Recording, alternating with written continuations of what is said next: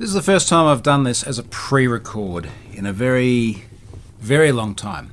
So normally as weekly videos I would do live and then people would comment and they'd engage, and it's nice because I get to talk to humans, talk in a kind of quasi-internet-y 2022 of things way. But I plan to do that here.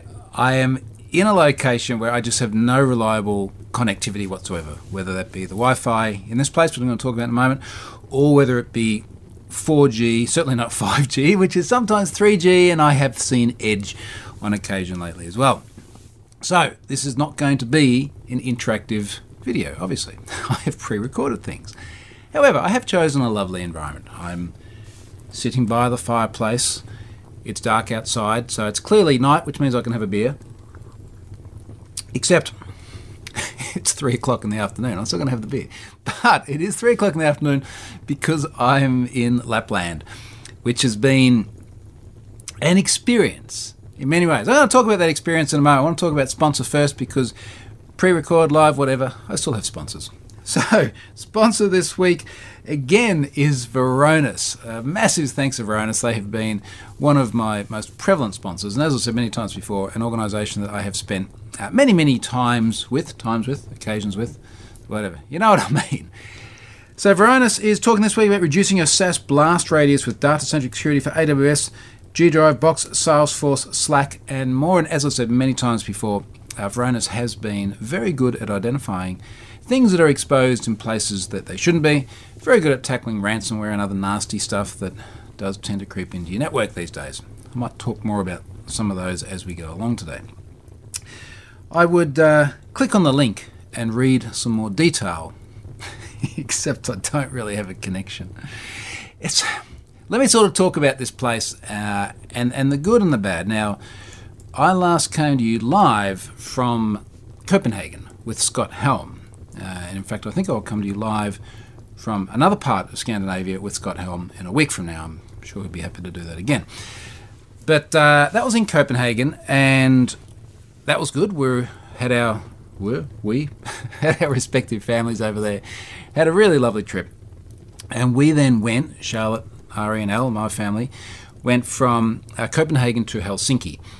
Now, I had been to Helsinki before. It wasn't my first trip there. I'd been there once before, I think in about 2017, on my own, as I tended to do so many of these things in years gone by.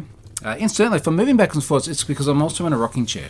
So I'm like the snowy scene out there and the fireplace and my beer, and I'm in a rocking chair. What a scene. Somewhere over there will be a Santa any moment now. Walking across, they're everywhere here. Anywho, we went to Helsinki, and Helsinki it's a really interesting place. I find that for the most part, most of Scandinavia is familiar, and I guess what I mean by that is you can go from Oslo, where I've spent so much time now, and is Charlotte's home. We can go from there to Copenhagen, and a lot of it feels very similar. She can speak and understand Danish, at least to my ear she can anyway, so she can engage with people. You can go to Sweden, which is where we're off to tomorrow. We'll be in Stockholm tomorrow. Very similar again, she can speak and understand a lot of Swedish. You come to Helsinki and to Finland, it's all different. It's very, very different. In case you're not up to scratch on geography, Finland shares a massive border on their eastern side with Russia. So very, very close. I think it's about 150 kilometres that way. In fact, today one of our guides said every year you end up with tourists that come hiking and they hike up to the border. And there are signs everywhere, don't cross the border. Inevitably some of them cross the border, get picked up, maybe come back, not so sure. They said it in a very Finnish way. So it shares a big border with Russia. There has been Russian occupation in the past. In fact, we were here on their Independence Day, which I think was the 112th year of independence. So what does that go back to? Back to 1910. Might have been 1909. Someone will tell me if I'm wrong. Anyhow, there's a lot of Russian influence to one extent or another in Finland. That's what I felt when I was here many years ago. Now, this time, of course, we come back in the winter. A bunch of snow everywhere, apparently not as much as normal. There was way more last year, not necessarily, but partly global warming, I don't know. But it's just one of those things where some years you get a lot more than others. So last year was a bumpy year, this year not so much. Kids loved it though. Lots of chucking snowballs around and like riding down the snow in a park and just getting absolutely covered. And you got to remember, like for us as Aussies, snow not such a common thing. We do have snow, of course. We spent a bunch of time at the snow. We call it the snow in Australia because there's not a lot of it. At the snow in August, going skiing and snowboarding, and it is something that is a bit magical, particularly at Christmas.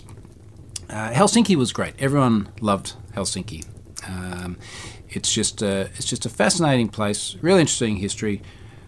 I've eaten a lot of reindeer the last few days. Apparently that is something which is plentiful here. I believe it's like kangaroo in Australia, so don't lose your collective minds because you're like eating a national emblem or something. I always find that funny.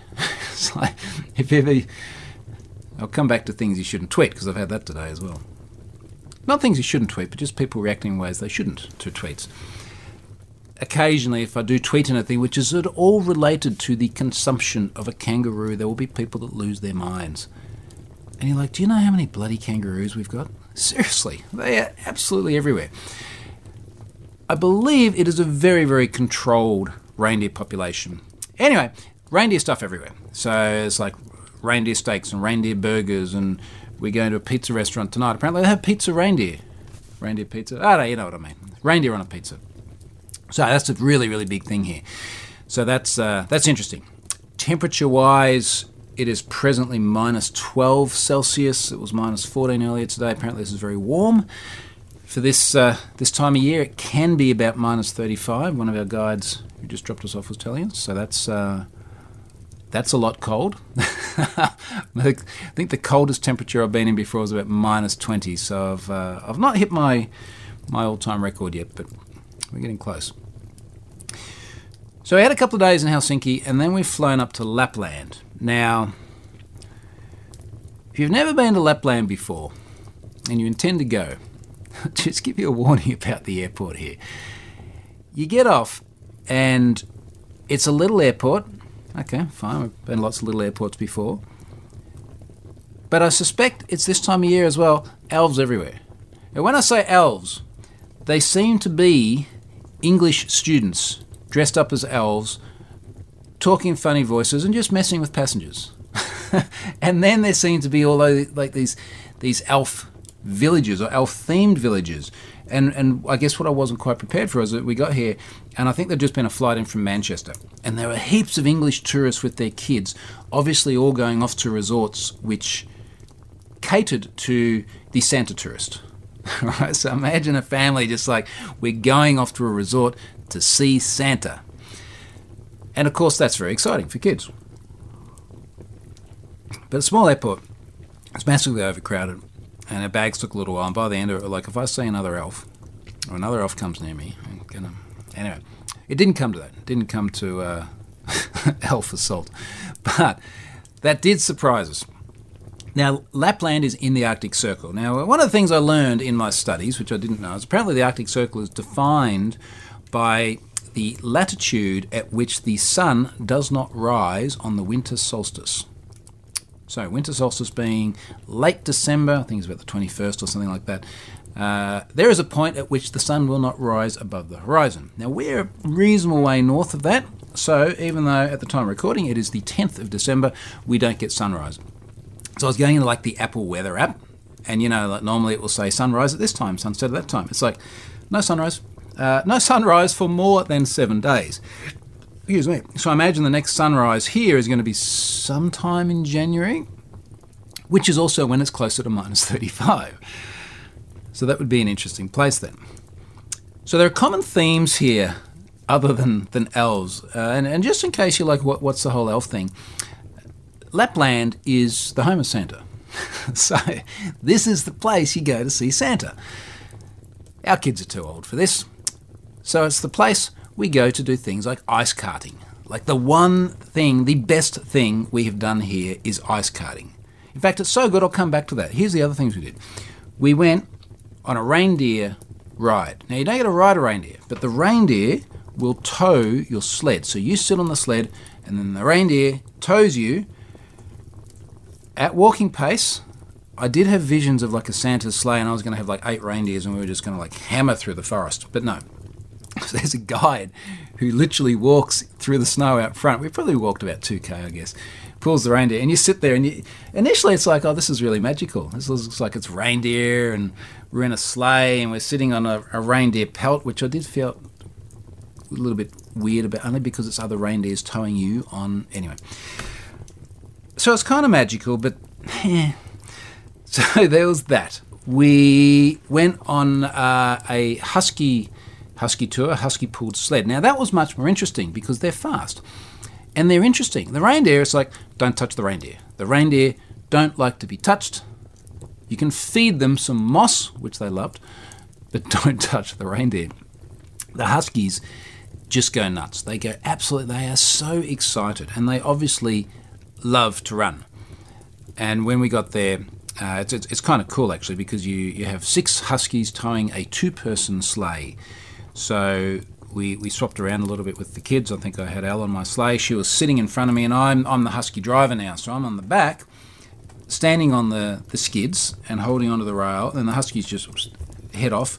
Now the huskies are doing, I'd say, probably about 20k an hour. They crack a good pace.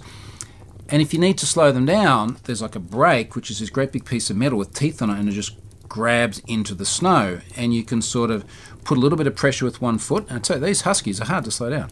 If you need to stop, you've got to jump on it with both feet to get the blades into the snow and the ice to stop the huskies, because they're so strong. Anyway, they're yelping around like crazy until you get going, and then they shut up and they just run, and they love it. They loved it so much. We went out at night. I just realised what I said. It's always night. We went out at 7 p.m.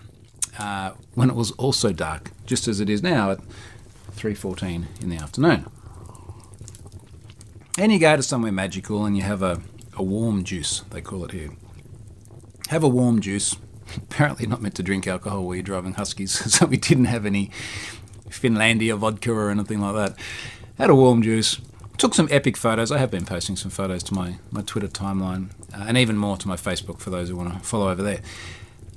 That was nice. We went ice fishing yesterday. So we took snowmobiles, which is cool. It's been a long time since I've driven a snowmobile. Not the first time, but a long time. Funny to see how common they are with jet skis, not least of which because this was a Ski-Doo, and at home I have a Sea-Doo, both made by BRP, both got a bunch of common components, such as the learner key, and if you know where to get it, the key which is not the learner key restricts your speed, but there's another one that's black, it goes faster, and if that's on, hypothetically, if that's on the lanyard and you swap them, your Ski-Doo will go faster. Anywho, so we took these Ski-Doos out into the forest, into a lake, it's frozen, onto a lake, went ice fishing, which was actually pretty cool. And Ari caught a fish, he caught a grayling. So you got one of these big things, which I'd seen on TV before, I'd never been ice fishing before, digs a hole in the ice. I think they said it was around about 20 centimetres across. You drop your fishing line down, hopefully you catch a fish, and you pull it up through the hole in the ice. And then there was a little teepee there. This was about -10 at the time, and it was windy as well. And our guide cooked it up in the teepee, and we sat there in the tent with the wind and the snow around us, eating the fish that we just pulled out of the ice, which was pretty cool. Driving the Ski-Doos back, and there's a bunch of reindeer, so we're sort of stopping and watching the wild reindeer. Fun fact, every reindeer in Finland is owned by someone, but they wander around without fences. But apparently everyone is owned by someone. They're a very valuable asset. If you hit one with a car, you're going to have to buy the reindeer. That's, as I understand it, we're not driving it all in Finland. So that's probably for the best. I don't want to hit a freaking reindeer and have to buy what I believe is a very expensive reindeer from someone. And then the ice karting. Now this is the one thing which we were like, yes, we need to do this again. So we went ice karting 2 days ago. And imagine a go-kart with studded tyres on ice. And that's basically what it is. It's a pretty simple concept. Now I've done a lot of karting before and a lot of motorsport before that, but I have never driven karts on an ice. I've driven cars on ice, and I've driven cars in motorsport on dirt, but never karts on icy snow. Now this was really interesting because you figure out within about the first lap that the brakes don't work. Not because they're too cold, but you've just got no grip on the front end. So the lady who ran the place was sort of joking. She's like, look, the guys that operate the carts, they don't even use the brake. It's just throttle. I was like, okay, that sounds interesting. And that inevitably turned out to be the secret. So you've got to tip it in and Scandi flick it into every single corner because you cannot brake at all. If you try and brake in a straight line, you run into a snowbank. And the number of times we got dragged out of a snowbank, myself included, to the point where on one occasion when I got dragged out 2 days ago, the guy was like, in his very serious finish way, because he could see through my helmet and through my gloves the frustration. And he's like, don't be so hard on yourself. I was like, okay, thanks, mate. And it was great. And we went out and we had a session, just the four of us, and I got the fastest time, so I was happy. And then we went out and we did another session. And Charlotte went faster again, much faster. So clearly we had to come back. Now, in her defence, she is Scandinavian. She grew up driving in Norway, learning to drive on ice, driving on ice a lot. So I was very, I feel I've married very well. I was very, very impressed. I was super, super impressed. But because we all had so much fun, we went back again today. First session out, I smashed that time, so I was very, very happy with that. I just had to dial everything back. You just had to go in so much slower to every corner. I had to literally tip it in 5 meters earlier than what you would for a normal entry into a corner and just sideways the whole thing through. Very good fun. I did take GoPro footage, so as soon as I finish this, because we only just came back from it, I'm going to grab that GoPro footage and grab just like one lap or something and just see how crossed up you are the whole way through, and it was hilarious. Kids loved it too. Just checking my fire. So that was the one thing that we would come back and do again. I think because karting is competitive, it's good fun, it's something that we enjoy doing. The kids could do it so long as they were above 140 centimetres, something like that, which is fine for ours. It was wonderful. There's some photos out of my timeline. I will put the GoPro footage on there very shortly. Now, 17 minutes in, I have done no cyber other than the sponsor. Now, there are a couple of things this week, so let me make sure I do tackle those. I think this will be a shorter one today because there's no one here to ask questions online, being a pre-record. Very interesting thing this week, and I am cautiously optimistic. I'm just going to jump straight to it. Our Minister for Home Affairs and Cybersecurity, Clare O'Neil, who has become somewhat prominent, I would say, in terms of her response to the Optus and the Medibank data breaches, particularly the Medibank situation being ransomware and very sensitive data dumped publicly. She has been on the television a lot and in the news a lot. And she's been very strong, which is great. I think everyone here, there, Australia, has had a very positive response to Clare O'Neil. The things that come to mind are, say, her response to the Optus incident, where Optus is effectively going, it was a very sophisticated cyber attack. And she's like, no, it was simple. It was stupid. Now, of course, she didn't spell it out to the masses, but it was obviously insecure direct object reference, mobile phone number in a URL somewhere, you change the number, you get someone else's personal data. It was stupidly simple, and she called them to account on that, which is great. This is what we want to see. She was also very good in the Medibank situation. She was very, very prominent, which I think we want to see. We want to see prominent cybersecurity interests represented in politics, which is great. She was also very key in announcing our 100-strong, for want of a better term, cyber army. So we will apparently be building a cyber army of 100 strong people. And then the announcement just a couple of days ago. This one's quite interesting. I want to get down to exactly where the cybersecurity bit is here. And now we need to cut through some of the politician talk, because as much as I like her, she is still a politician, and there's a lot of things in here about as I said and as I committed. Where are the good bits here? Our government has resolved to resolve and fix this. The truth is, we are unnecessarily vulnerable. We did not do the work nationally over the last decade to help us prepare for this challenge. Prime Minister Morrison's, he's our PM, decision to abolish the Cybersecurity Ministry when he came to office was a shock. No, Morrison was the previous one. Pausing for a moment. We have had so many frickin' Prime Ministers lately that we lose track. Anthony Albanese is our current Prime Minister.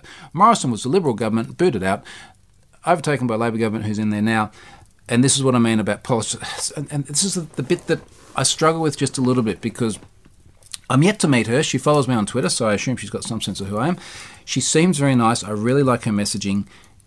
It's the constant bits of politics in there that bug the hell out of me. I'll put some more wood on this fire, all right? So, like chucking the previous administration under the bus at the moment. It's not said this bluntly, but you certainly couldn't look at it and go, well, the previous administration's decisions were somehow responsible for the Optus data breach and the Medibank data breach. I don't think that is the case at all. More wood. Should actually talk about this accommodation. No, I'm going to do that at the end because that's less positive than the other bits. Now, getting down to Claire's more interesting bits.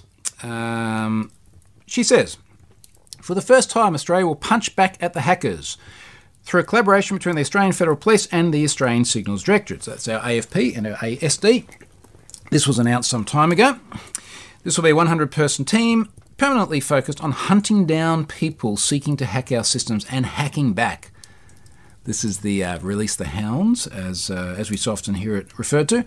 It will take some time to get this singing, but when it does, it will change the game for cyber in Australia. Now, let's get to the interesting bits here. She says, I want Australia to be the world's most cyber-secure country by 2030. I believe that is possible, but we need a reset and a pathway to get there. That's why today I'm announcing a major program of work to develop a new cybersecurity strategy for Australia. The cybersecurity strategy will help Australia bring the whole nation into the fight to protect our citizens and our economy, strengthen critical infrastructure and government networks, build sovereign cybersecurity capabilities so that we can stand on our own 2 feet, and strengthen our international engagement so Australia can be a global cyber leader and work in partnership with our Pacific nations, or neighbours rather, to lift cybersecurity across our region. Now, this is good. We like this. We like the focus on cybersecurity. We like it being there in the press. We like it being there talked about by MPs. The most cybersecurity nation by 2030. I got asked about this by a journo. In fact, it was whilst I was here with little connectivity and I was trying to beat Charlotte's time in the ice cart, so I wasn't paying a lot of attention. But journo sort of said, like, is this feasible? And I kind of went, well, if we were to think now about which country would be the most cybersecurity country now, cyber secure country now was the term she used. And you go, okay, well, places like the US and China. I said, look, if I honestly had to point the finger, you'd probably point to someone like Israel. So Israel has had so many world-leading cybersecurity companies come out of it, such as this week's sponsor, Varonis. Not an intentional segue, I'm just making the point here. One of the things that Israel does very, very differently to Australia is mandatory national service. So everyone has to go through national service, has to go through the military. Now, I was in Israel about 3 years ago, just over 3 years ago, in 2019, for a conference there, and I spent a bunch of time with different companies, including Varonis. I didn't plan it this way, honestly. And one of the things I learned is that this cybersecurity focus really gets ingrained in a lot of people at that point when they're going through this military service, and many of them have the option to specialise in a cybersecurity discipline. And then they come out of there with military levels of experience and form companies like this week's sponsor, among many other successful companies from Israel. And that's something which has been ingrained in the society over decades. I wonder how we would, if we use that definition of being a cybersecurity nation, how we would compete with that within the next 8 years. That seems like a very hard ask. And indeed, how would we measure it? Like, where's the barometer where we go, we're 5th at the moment, we need to lift our game 4 places, get past the Chinese and probably the Russians and the Americans. Like, how do we get to that most? So I do feel like that's a little bit of a politically charged term, but I like the intent. Another bit in here that made me happy as well. The project will be led by 3 experts. That was good. This was the bit I quite liked. In addition to this Australian expertise, some of the biggest cyber guns from around the world love the scale of our ambition and they've agreed to help. Former UK National Cybersecurity Centre CEO and eminent Oxford University professor Kieran Martin will lead a global cyber expert panel who will ensure our work is really world leading.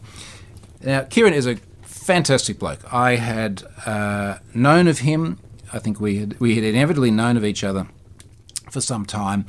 He said some very lovely things at AusCert via a remote presentation last year, just before I went on. He said some very lovely things about some of the things I'd done at a time where I really needed to hear some very lovely things. And I was fortunate enough when I was in Canberra only a few weeks ago to spend a bunch of time with him. And he was a super, super lovely guy, very, very intelligent, very smart guy.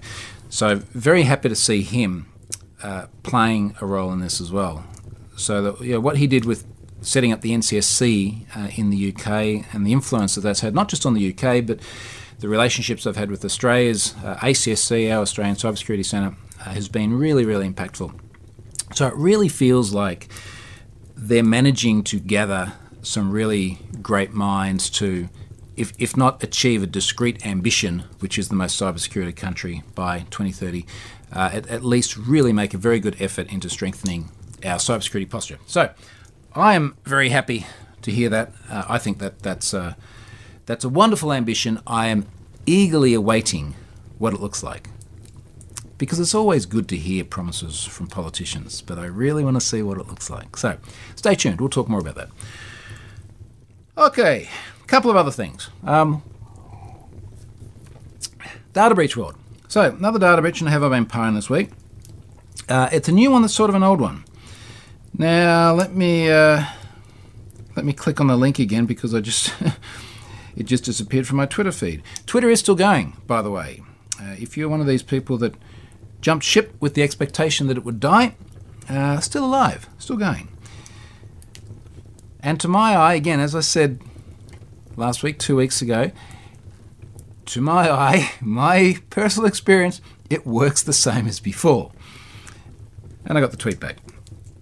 So this was Abandonia, a DOS, not as a denial of service, but a disk operating system. So think about DOS in the old school DOS. A DOS game site had 920,000 accounts exposed last month. The service had previously also been breached in 2015. 88% were already in Have I Been Pwned. So not their first rodeo, unfortunately, for Abandonia. Now in there, why didn't I say the passwords? Anyway, I quote tweeted someone else who has said it was usernames, email addresses, private messages, and passwords, MD5. I did go back and check my notes from last year, and it was hashed MD5, you idiot. Salted MD5 hashes, which is almost as bad as just MD5 anyway. So Abandonia clearly not learning their lesson from the 2015 breach and just doubling down and exposing even more accounts this year. So there's that. There is always a queue of breaches. I do have a long backlog. I'm working through them as time permits, and as things are either high priority or less barrier to processing. There's a lot of stuff there that just is going to eat up so much time to do disclosure and everything. But one of my New Year's resolutions, I normally don't sort of just get to the end of the year and go, okay, now let's plan what to do. But I think one of the things I'd like to achieve next year is to get much better at streamlining the disclosure process. So getting more incidents brought to the awareness of the organisations being breached, and of course to the individuals that have been in the breach. Now another thing. Whilst I'm on my high horse about everything that's wrong with the world. Now this honestly didn't bother me this much, but I'm going to talk about it anyway because I've got time, and I do think it's one of those things that we can learn from. So, I had another wedding dinner with Charlotte last week, and in fact we spoke about this when Scott Helm was around. He had, in fact that's why we were all together, so he had come to Oslo with his family to do this other wedding dinner, which was great. So he basically got two kind of weddings, a wedding and a dinner and a wedding dinner. Anyway, we had a professional photographer, took a whole bunch of photos. I took a bunch of photos as we were going around as well. My happy snaps with my iPhone looks freaking amazing. I was very happy. I shared some of them online. We got a sample from the professional, and holy shit, like really, really, really amazingly good. I've shared one of them, which just, as I've said here, it says, sometimes life feels like a fairy tale. This is now my favourite photo ever. And Charlotte and I are standing on a balcony, and we're sharing a quiet moment. I'll put it that way. You have to go and look at the picture. And I'm holding a glass of champagne, and it's just, her dress looks amazing. She looks amazing. I reckon I don't look too bad. I look better than I do at the moment with my bloody beanie on. Incidentally, I'm wearing a beanie because I can't remember the last time I brushed my hair, because the whole time it's just like, oh, it's cold outside, beanie, back inside, beanie, inside, beanie. Anyway, I'll get cleaned up for Stockholm tomorrow. It's also why I haven't shaved. Super, super awesome photo. I love this. It's got 771 likes as of now. It's probably my most commented and liked Facebook photo ever. It's beautiful. And clearly, I'm very in love with my wife. And I love this photo. And someone's just commented this morning, because I've said, this is now my favourite photo ever. And someone said, my favourite photo is of the end of slavery, but whatever floats your boat. What? I showed this to my kids this morning, and I'm literally doing this. For those of you listening, I'm just like looking. I'm a little bit like Lost John Travolta, that meme from Pulp Fiction. Just like, what the hell? Anyway, I quote tweeted this. I thought of it because I was sort of saying it as kids, there's a teachable moment, like if you just don't engage with this stuff, it just goes away. I was like, no, there's some points.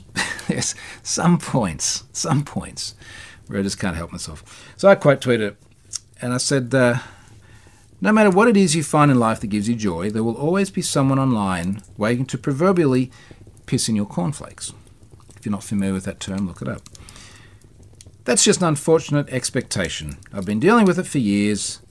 Deep link to section of my favourite talk. And I've linked there to a talk I did, I think it was 2016, at NDC Oslo, called Hack Your Career.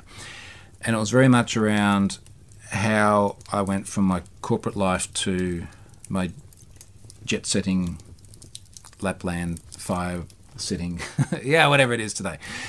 And I loved it because it was a very personal story, and it was a soft skill, if you like. It wasn't talking about how I use Azure Table Storage or Cloudflare or anything like that. And people really loved it, and I got amazing feedback. And one of the things I'd said in there, I gave another example very similar to this one, where when I bought a new AMG Mercedes, I think it was about a year before I did the talk, and I shared it online, and someone commented and was unhappy. They were very unhappy. I think that I was happy, like unhappy with someone else's happiness. And I made the point in the talk, and this is why I wanted to deep link to it, because you get more emotion from a talk, just like you do from me here now, as opposed to a tweet. So look, there's always going to be someone who's unhappy with what you do.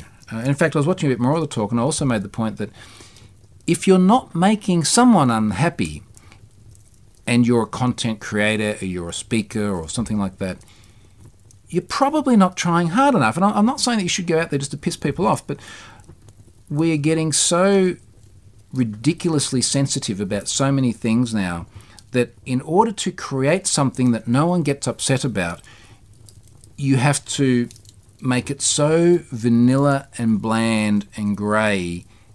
It's just boring. So I'm okay. I'm okay upsetting people like this. I'm also okay with their subsequent tweet. They replied to someone. They said, someone replied to me, and I don't know if this guy's joking, he said he's right, but the original person who made that stupid comment said, thanks to this pile, because a bunch of people then, now I didn't mention the person, I just quote tweeted. He says, thanks to this pile, someone called my work and got me fired. Shattered. Now, I sort of thought, how do I feel about this? Well, first of all, we've got no idea whether it's true, and it may just be a bit of a parody account. Secondly, if that did happen, how do I feel about it then? Was that deemed to be obnoxious enough to fire someone? That seems harsh. It does. Maybe it was the straw that broke the camel's back. I don't know. Anyway, I like the photo. I'm going to pin it. Actually, when I was saying all my Twitter works the same as it always has, Let's see if it works now. Pin this tweet. Pin. It worked now. I tried this earlier and it didn't work. I couldn't pin earlier. But yeah, there we go. Now it's pinned. All right. No, sorry. I was going to give Elon a serve if it didn't work. But no, it seems to be fine. Okay, so look, last thing before I go, I said I'd give some candid feedback about this place. Now, this place is it's called, I think, Kakaslauten. And if you have a look at where we are at the moment, I won't turn the camera around because it's a bloody mess in here.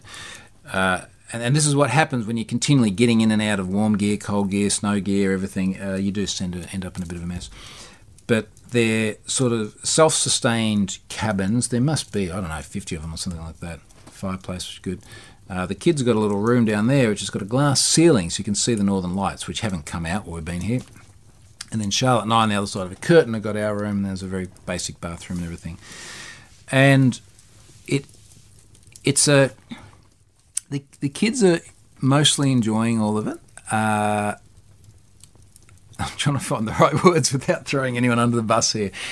It's a very cute place, but they seem to have outsourced a large amount of the staff.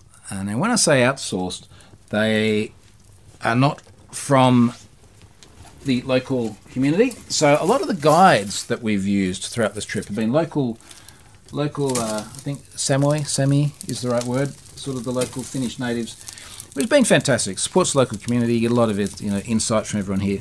But they seem to have got a lot of staff from very long distances away in other parts of the world that have struggled with the most basic things. Be like, we go to dinner.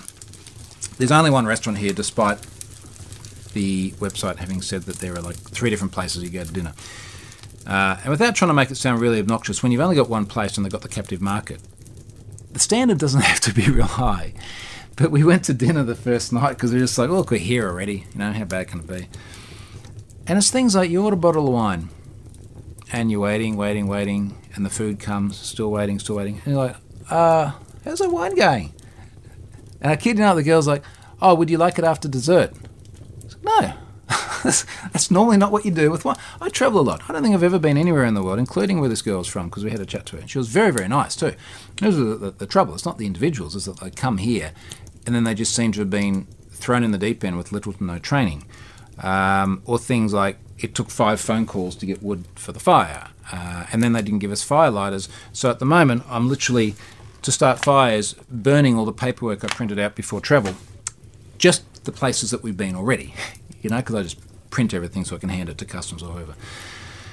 You can't change the temperature in the room. That's another weird one. So it gets really hot in here. We don't normally run the fireplace, so it will be well and truly extinguished before bed. There's no thermostat. So if it's too hot, like last night, we literally went up and just opened the door because it was minus 10 outside. So okay, now we can cool it down. And there's just constant little things like that. And then, of course, the nature of this cabin, where it's like we're kind of all in one big room just with a curtain. You don't get much privacy. There's just lots of little things like this where we've kind of gone, this is nice, but it's something... But we're looking forward to Stockholm. Let's put it that way. So tomorrow we'll be in Stockholm. We'll be at a nice hotel where the kids have their own room and we have space. And I'm sure that should we need something like coffee, which hasn't been replenished for days... there will be coffee, and I will be happier. It won't be Australian coffee, but it will be coffee. Okay, look, that was a very one-sided conversation. I've now got to find somewhere and some time to publish this to the internet, so I need to try and find a connection somewhere. So I'm not sure how long it will be until it actually goes out. I hope it was okay. I know it was different to usual. A week from now, I'm pretty sure I will have connectivity when I'm with Scott back in another part of Scandinavia, and we'll do a live one then. So thank you for watching, and I hope you found some of this interesting. Cheers.